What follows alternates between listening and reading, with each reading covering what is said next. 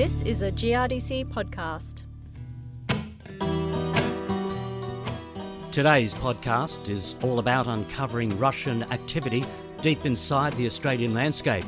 No, you haven't stumbled onto that well-known Russia-focused podcast.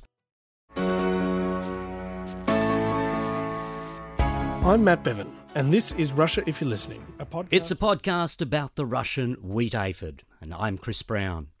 Since 2016, when populations of Russian wheat aphid were first confirmed in South Australia's mid-north, the aphid can now be found in large areas of South Australia, Victoria, southern New South Wales and even parts of Tasmania.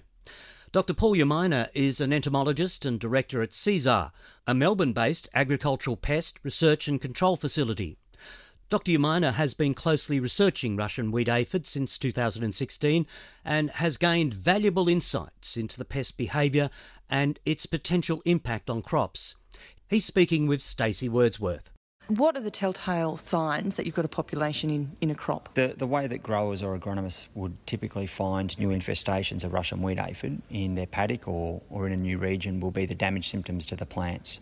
So the damage symptoms are characterised by streaking of the cereal plants and also, I guess, typically leaf rolling, which is quite symptomatic of Russian wheat aphid infestations. Since that initial incursion, what's the population done, given the control measures that have been put in place? The populations have probably slotted in as we would have expected with any aphid population under Australian conditions. In the south, what we typically are finding populations are at their highest in spring, but also, I guess, are reasonably common in autumn. And then, I guess, we'll drop down through the colder, wetter months of winter. And then, of course, during the very hot conditions of summer, those are the periods that are not favourable for aphids, including Russian wheat aphids. So I guess the populations do crash during those times. What are the important elements that need to be there in terms of an on-farm management plan? Oh, well, look, there's a number of things. I guess one of the key things for all pest management is around monitoring crops, understanding when the highest risk periods are. So obviously for a species like Russian wheat aphid, I guess people are using and relying upon seed treatments, which are proving to be very effective at preventing Russian wheat aphids infesting cereal paddocks early on in the season. And I guess what is typically being seen is that then people are monitoring, coming out of winter into spring and enacting, I guess, an economic threshold based on that monitoring if needed.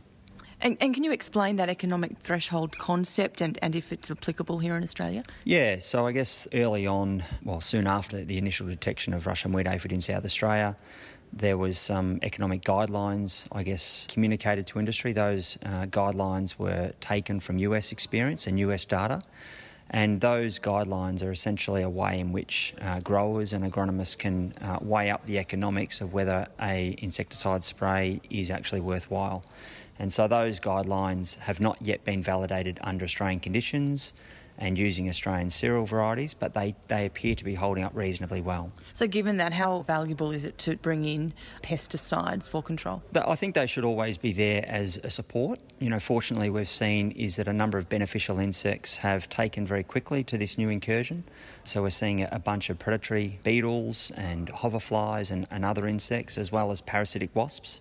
And fortunately, we've seen that they've moved across to this new species and are actually exerting quite good biological control. So there's strategies around conserving and I guess protecting those beneficial insects. Of course, in the south, we also have opportunities to control the green bridge, which is a non-chemical way in which we can manage aphid populations. And then I guess those chemicals are there when needed. So an integrated approach like it is in most cases? Look, absolutely, yeah. While it's a new pest, I guess, in terms of how it's slotted into our cereal crops and our pest management, this is, I guess, no different to anything else. So given everything that you've said, how confident are you that we can keep populations in check and it won't have too much of an impact on the Australian industry? Oh, look, I think still it's early days. Of course, we've only really experienced 2 seasons with this species in Australia, and I guess in the south at least, it does appear to be quite a manageable pest, and I think growers and agronomists are starting to get, more familiar with how to manage this pest, recognising when the risks,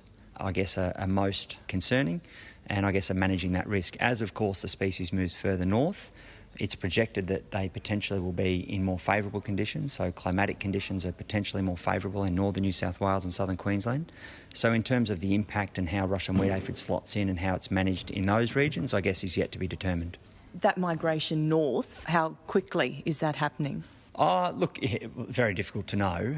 I guess we know that aphids tend to, disperse long distances largely on wind currents.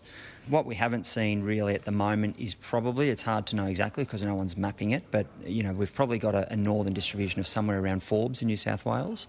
How quickly it will happen is kind of anyone's guess, but I guess what we have seen in a relatively short period of time since that initial detection, Russian wheat aphid are quite widely distributed in South Australia and in Victoria. So I guess, it's probably not too far away from moving into, that northern part of New South Wales at least. And are there things that northern growers can be doing to try and keep them away?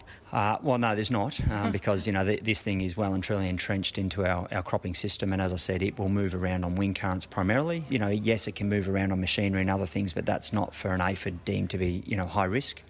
So there's nothing really that we can do to keep it out. I think the key message is be mindful and be aware of what the symptoms look like. If you notice those symptoms, have a look at your paddocks. You find aphids, send them off to the local authorities, the state ag departments, and follow the experiences from the south and enact some of those messages and strategies that have been developed for the south. Dr. Paul Yamina from CSIR. And it's good to hear that beneficial insects will prey on Russian wheat aphid, so it's important to remember that in your pest management strategies. I'm Chris Brown, and you've been listening to a GRDC podcast.